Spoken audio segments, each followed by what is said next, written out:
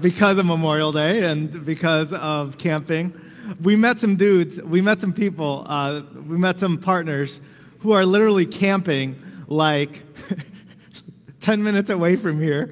Like, how's that camping? I thought you were supposed to go like an hour away. But yeah, that camping culture is so interesting to me. But again, hey, if you're new here, my name is Brian, one of the pastors on staff.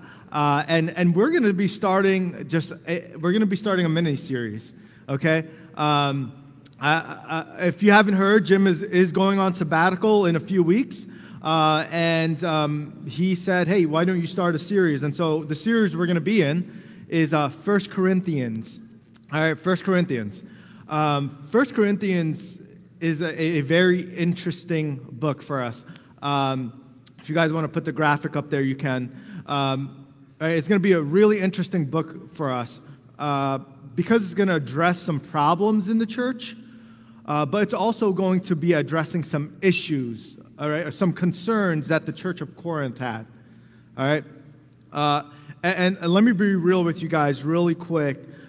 This first part of this series is going to be, it might offend you guys, all right? You might feel judged, okay? You might just really be angry with me, all right?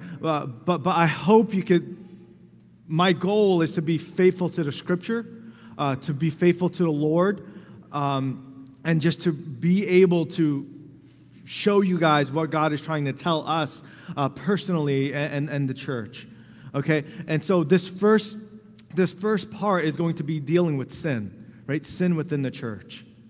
And it's not just any sin, it's sexual sin of all things, okay? And yes, we're going to be talking about sex before marriage. We're going to be talking about homosexuality. We're going to be talking about those things because it is a church issue, which we'll explain a little more. So here's some quick facts about Corinth, okay?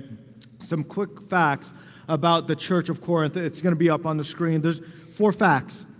All right, Apostle Paul, who was formerly known as Saul, all right, planted this church. Okay, he planted this church in Corinth. It was also a city that was pretty much on a port. So what would happen? Food, cultures, different people would all enter into this city. So with this city, there was just a ton of, like, think of it as the New York City on an ocean. All right, on an ocean. You know what I mean, a melting pot. All right, there's a ton of things that you could get, a ton of things you could eat, a ton of things you could learn. All right, it was just this place where there was a ton of religion. It was not like West Michigan where everyone is a Christian somehow, right? Where everyone has heard about Jesus. In Corinth, not many people have heard about Jesus. It was a very lost city, right? Thirdly, right, it was a very erotic city. Right? One of their favorite gods was this sexual god, right? Who just loved sexual things, right? And if you're a kid in here, I'm sorry, there is kids' church, but, right, it was an erotic city. That's just what it was. Right? And also in this city, it was a very educated city, okay? It was, people were super intelligent. They valued education.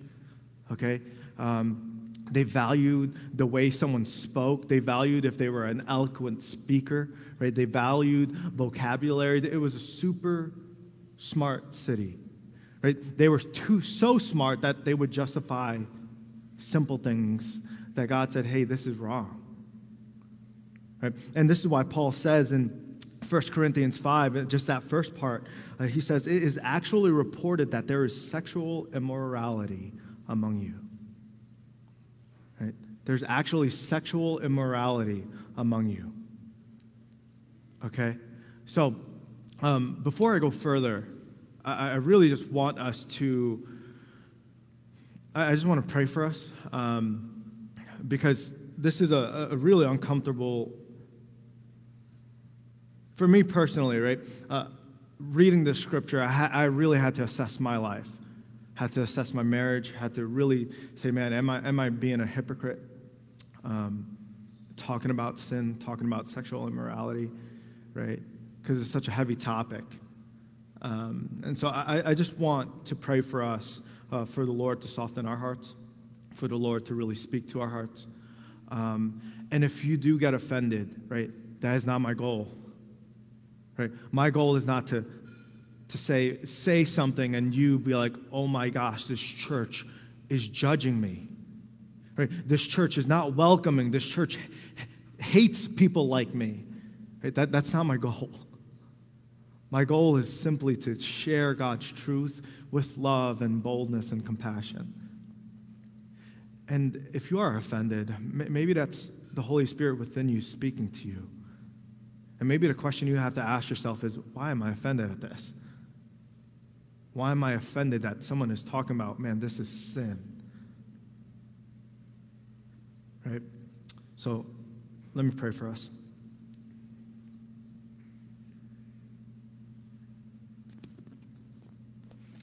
God, I just thank you for this morning. I thank you for all our partners, even watching online. Thank you for weekends like this that we could just enjoy as a church body. I pray that you will speak through me and that you will soften the hearts of everybody here, including me, and that you'll convict us, you'll speak to us, and man, if there's anything we need to really turn away from, God, may you reveal those things. In Jesus' name we pray. Amen. Bruce, if you're up there, is there feedback coming through? Okay. That's just me? Okay. I slept at 2:30 yesterday, so I'm easily irritable right now, so sorry about that. Okay. I'll do my best here. So, right, in 1 Corinthians 5:1, it says this, just that simple phrase, it's actually reported among you that there is sexual immorality among you. All right, that there's sexual immorality among you. Can you, who's ever on the sides, can you please track with me as best as you can? Okay, sorry, I'm being super mean right now. All right, the first part, right? The first part of the scripture says, it is actually reported that there is sexual immorality among you. All right? And how this is defined, how sexual immorality is defined, right? In the Greek, it's this word called porneia. Okay, I'm sure you guys, this might be the first time you've ever heard about that, or you have heard about this word porneia, right? It's where we get the word porn from. Right? And what sexual immorality is, right? It could go, it ranges to a lot of things, right? Same-sex sexual acts, sex before marriage, right? Lust, right? Looking at someone in a lustful way, desiring someone else other than your significant other, in particular your wife and your husband, right? Cheating. All right, trafficking, strip clubs, okay? Now, there's an array of things that fall under this term sexual immorality, okay? That's what it is. This is what it is. I know some of those words might be just pretty graphic, but Paul is not trying to hold back here. He's trying to say there is actually something going on within the church, and it is very sexual. In particular, right, he goes down and reading more into verse 1, he says, look, there's actually sexual immorality among you, a kind of sexual immorality that is not even accepted amongst unbelievers, amongst pagans. So if I went to a random person on the street and I said, look what's going on, this is what's happening within this church, what do you think about it? They would say, bro, that is just wrong. And the specific sin that he calls out, right, is that there is a man sleeping with his father's wife. Right? Paul is saying, look, I could go out to a KFC and Burger King right now and ask an employer and say, hey, is it okay for a son to be sleeping with his dad's wife? Right? That's just gross. Right? And Paul is calling it out, and he's saying, look, this is going on within the church, guys. This is outright happening, and you guys are not doing anything about it. Right? And the words he uses here is that it's not even tolerated amongst Gentiles. You guys are not doing anything about this sin. If anything, you guys are welcoming it in. I think for J. Rowe, there are some sins that we tolerate. There are some sins that we clearly tolerate, right? People living together and not being married. Look, the act of not living of living together is not sinful, right? But you can't tell me that you did not desire, man, I am going to have sex with this woman or man that I'm living with. 99% of I'm making up a statistic, 99.9%, right? If a man and a woman who are not married are living together, you can't tell me you haven't done anything that is immoral. You can't tell me that. If you're a dude and you're living with a man, I guess that works too, right? And you're living with someone you are really attracted to, you're going to tell me you haven't thought things and you haven't approached because you guys are living together? Right? I understand, right? I'm picking that out for us as a church because it happens a lot within West Michigan. Right? People enter into these Christian churches and they're like, oh, I just want to be in a place that feels safe. And they find out this sin and nothing is done about it. Right? Drinking is a big part of our culture. Right? Have you ever heard of someone say, I don't get drunk. I like to drink, but I don't get drunk. Little do you know, like they're downing a whole bottle of whiskey every single week. And you're just like, is that okay? I guess it's okay because he's acting a little normal, but he's a little more playful than usual, but he's still himself. Look, right? I'm not a big drinker, okay? But you can't tell me that if you drink down a whole bottle of whiskey every single week, your tolerance goes up. No, it's going to affect you, right? And the truth is you are a drunkard in a way. Right? That's an open sin I think J. Rowe struggles with. Right? And I think there's some other sins that J. Rowe struggles with that we actually hide. Right? Guys and girls, if you're being honest, man, like there is a porn problem within the church. No one wants to talk about it. Right? You got porn in your pocket. But we don't want to admit that it's a problem. Guys, it's a complete problem. And the church has to address it. Right? And this is what Paul is saying. He's saying, look, there's a problem in the church that we are, by not saying anything, right? When someone is caught in sin, when a believer who is in active sin, right? And we clearly see it and we do not say nothing, right? That's a problem.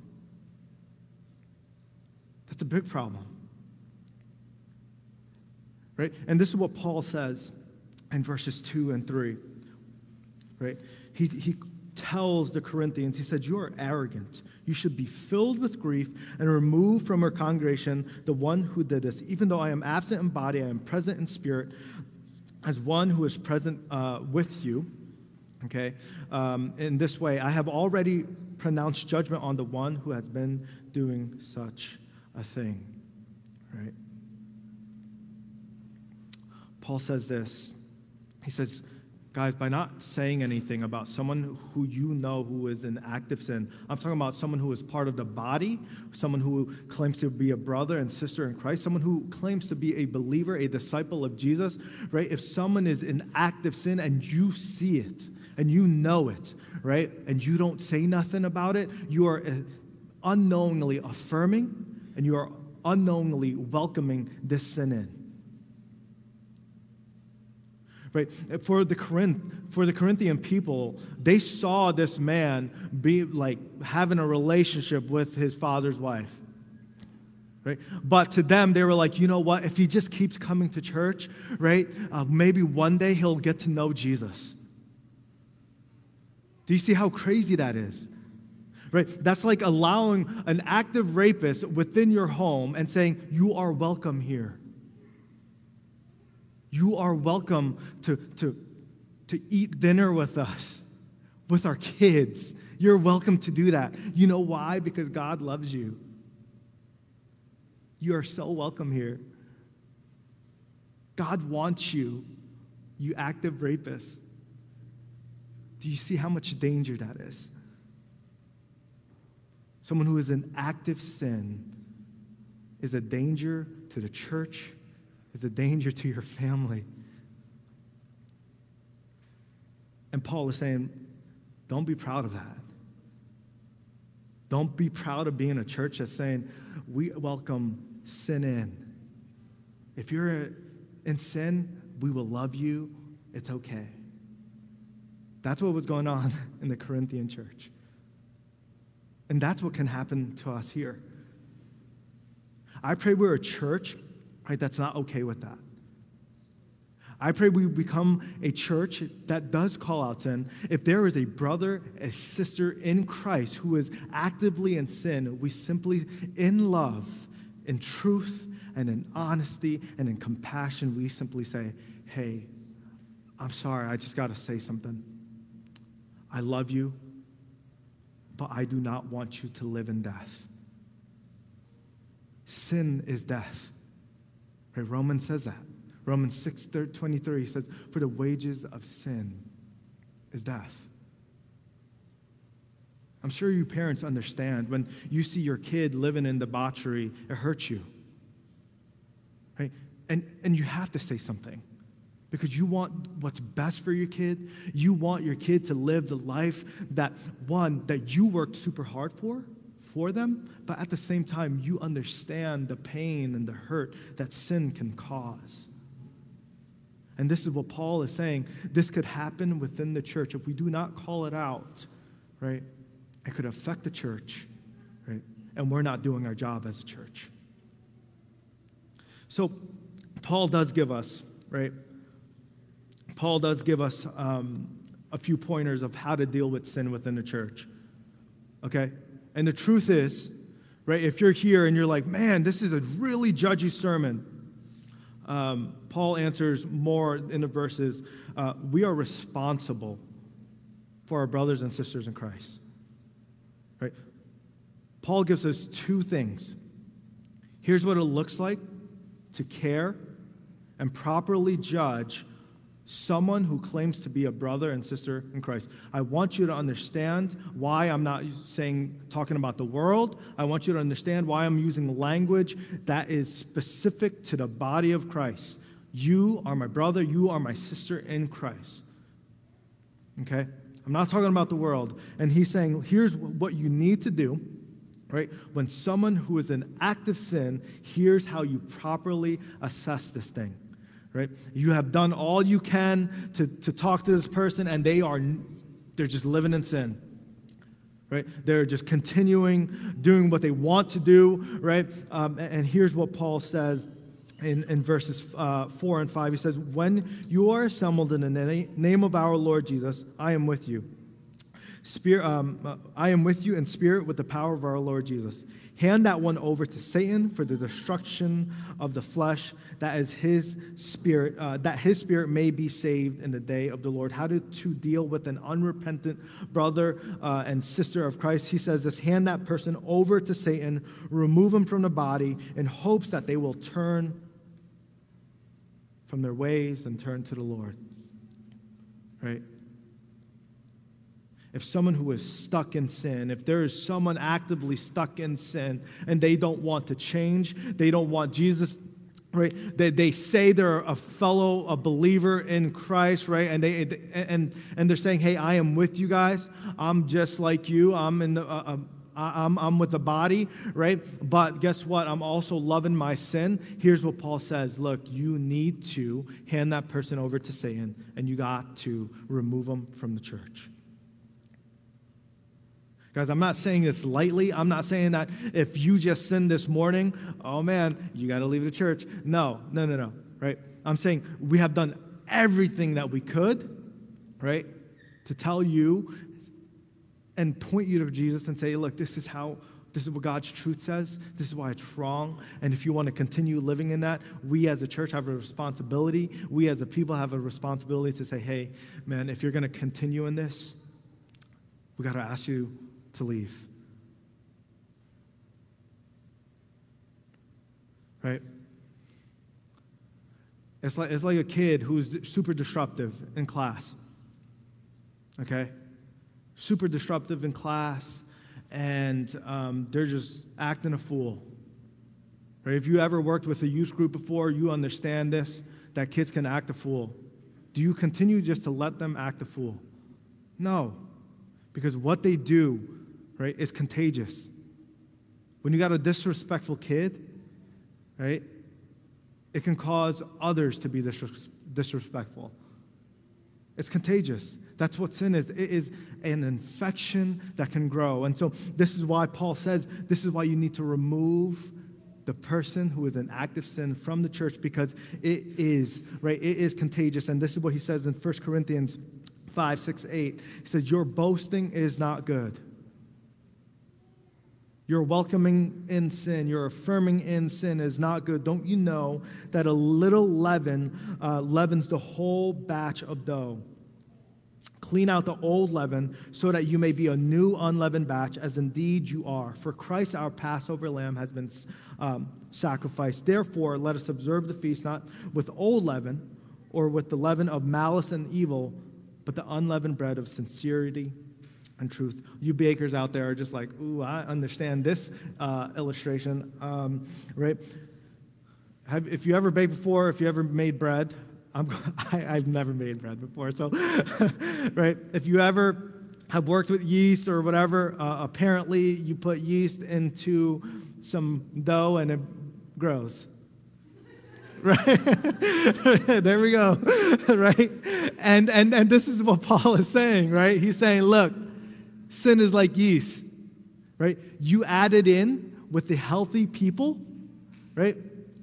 You add it in long enough, that sin will grow. If that person is actively, right, let's just say they are an active partier who just loves to get drunk and hook up with people, right? And he finds other people who have struggled with that, who want to leave that life, right? He finds those people and he says, yo, this is not bad. This is okay. Guys, come with me. Come with me, right? Sin attracts other sinful things. Right? And this is what Paul is saying. Look, if you allow sin to continue in your body, it will spread. Here's a little thing. I'm sure everyone has done this, has made a volcano, right? This is what sin looks like, right? It could be a simple thought, a simple lustful thought, right? And this is what happens, right? It just starts to fizzle up. Little by little, right? It's just a little baking soda, and it's fizzing up this whole entire pitcher of vinegar. This is what sin looks like, right? This is what sin looks like, right? If we don't do anything about it, right? If the church just continues just to welcome it in, and you just keep putting it in, like this is what happens, right? If we do not do anything about sin, this is what is going to happen. It's going to cause a big mess. Right? And this is what Paul is saying. You have to remove it. Because if you do not, it is going to cause a problem and cause a big mess. Sin is contagious. But so is the love of God. Right? Sin caused death, but Christ's life, it caused life. It gave us life. His death, his resurrection, it beats out sin. And that's why as a church, we need to represent, right, what Christ is.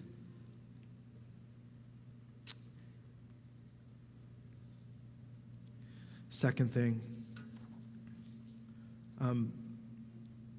you know what's funny? In youth group, because I obviously work with students here, I always find it funny when you ask a kid to pray, right? When you ask a kid to pray, they're like, I don't know how to pray. I'm like, okay. And then you ask the other kid, same exact response, I don't know how to pray. Right? You ask another kid, they're like, I don't pray in public. Right? It's super contagious. Okay, that's what sin is. It's contagious. It can cause harm if we do not remove it. And so, second thing that Paul says, right? What do we do about sin? An active sinner, right? We remove them, and he says this in verse 9. He says, I wrote to you in a letter not to associate with sexual immoral people. I did not mean that immoral people of the world or the greedy swindlers, idolaters, otherwise you would have to leave the world. Do you see what Paul is saying? I am not talking about the world out there. I am talking about the world in here. He says, but actually I wrote to you not to associate with anyone who claims to be a brother or sister. Do you see that language? But I actually wrote to you not to associate with anyone who claims to be a brother or sister and is sexually immoral, greedy, an idolater, and verbally abusive, a drunkard, a swindler. Do not even eat with such a person. If you know a brother and sister who is in active sin and you have talked to them and you have done everything you can, you remove them from your life, you remove them from the church, and they say, do not hang out with them any longer. Right? Remember Jesus' parable of the prodigal son. Right? When the dad just says, you want to squander your stuff? Go ahead. Do it. And maybe you'll come back to me. And in the end of that parable, right, he does come back. That's the hope. That's the hope when we remove sin, when we remove an active sinful person, when we remove a brother and sister in Christ because they are in active sin and do not want to turn from their sin, right? Our hope is that they will come back.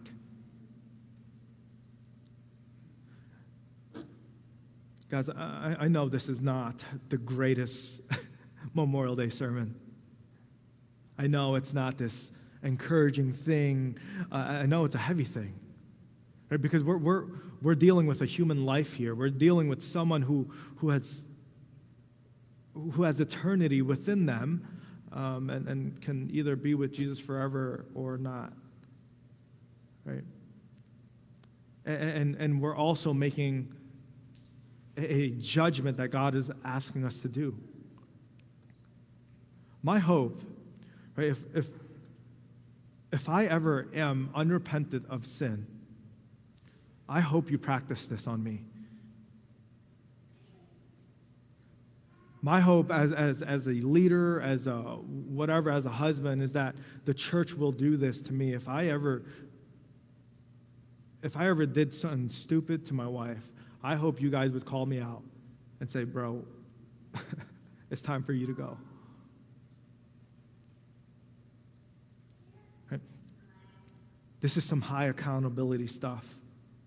That's why if you ever fall into that lie, if you ever hear people say, I'm a Christian, but I don't go to I don't have a home church because I could have church at home by myself. Hey, no, that's wrong. How are you going to be accountable? Who's going to hold you accountable? Right? This keeps us accountable. This keeps the church the way it should be.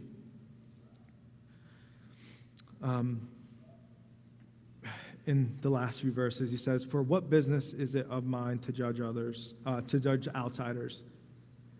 Do you judge those who are inside? Don't you judge those who are inside? God judges the outsiders. Remove the evil person from among you. Right. There it is. That whole lie of you can't judge me is false. Because if you are a believer, a brother, a sister in Christ, and you say you are a disciple of Jesus, you are saying, if I'm actively in sin and I am not turning away from it, I want you to do this to me.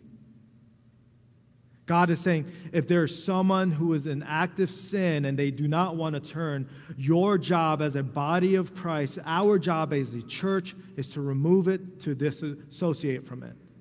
If we do not do that, we are not being obedient to what Christ has called the church to do. Again, I am not talking about what's happening at Target, Bud Light, whatever other company that's making some random pickup truck that's super colorful. Who cares? That's not our business. I love, as Christians, we are so passionate about what the heck is going on in the world. Guess what? The world is sinful. It is broken. It is messed up. What else do you expect from it?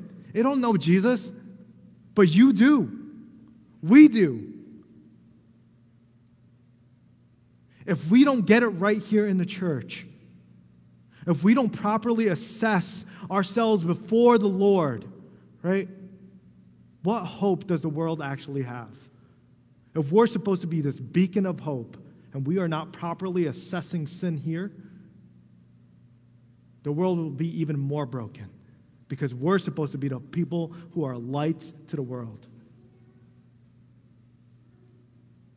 Some of us are so concerned about how the world is going and all that stuff when the church is more messed up more than ever.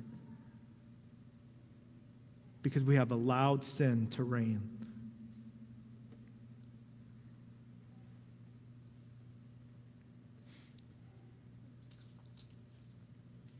Guys, I say this with as much love, as much faithfulness to God's word. If there's sin in your life on a personal level, if there's some sin in your life that God is asking you to remove, please remove it. It's only going to damage you. It's only going to hurt you. It's only going to make you a worse father, a worse husband, just a worse friend, right? If there's anything hidden, please bring it up to light. Confess it. Because if we do this right, if we are faithful to the Lord and we're faithful to His word, we're faithful to His truth, do you know what happens when someone of the world enters in, right? They'll look at the church and say, okay, this is the real deal. And what I want the real deal to be defined as is a church that is faithful to God's word. They called out my sin, but yet they loved me. They do not want me to be the same person as I entered in.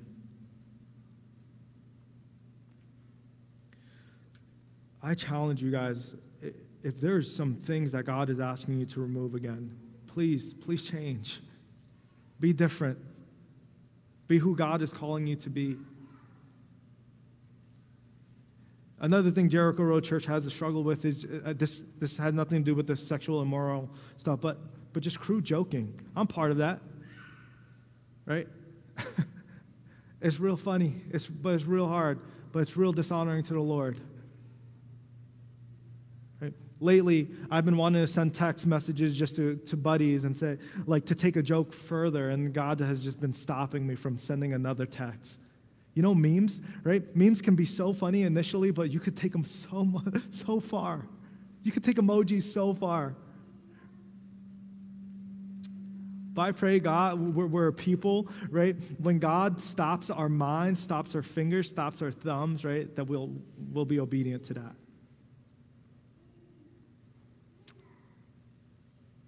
If God is calling you to remove some sin in your life, man, please do it. Right? Confess it to the Lord. Ask Him for forgiveness. And if you are in active sin and you feel this judgment, my prayer is that you will repent and turn away from what you are actively doing. Okay? Jesus is not out here looking at you and saying, man, I can't wait to kill this person. I can't wait to strike this person down. No, that's not His goal. His goal is to give you life, peace, joy. Right? His goal is to give you life, right? that you can't even imagine. That's why he died on the cross for us. Right? That's why he asks us, if you surrender your life to him, you get life. You could taste a little bit of what heaven is like here on this earth, but once you die, you get life. Let me pray for us.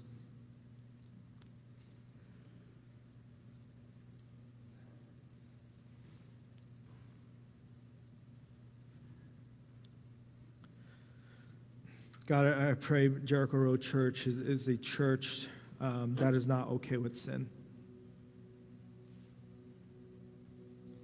I pray we become a church that actually knows how to deal with sin. Because you showed us how, and that's through Jesus.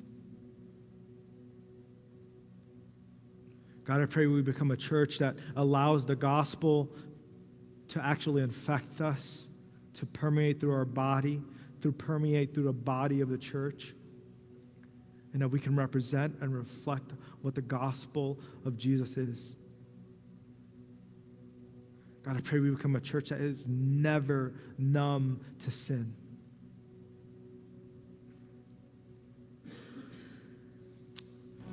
Before looking at what the world is doing, may we look at the inside. May we look at, hey, how are we doing as a church? Man, that's what church health looks like. That's what a true gospel loving church looks like. This is what it hates, it absolutely hates sin, because sin is what killed our Savior. Your sin, my sin, it killed our Savior. That is why he had to die.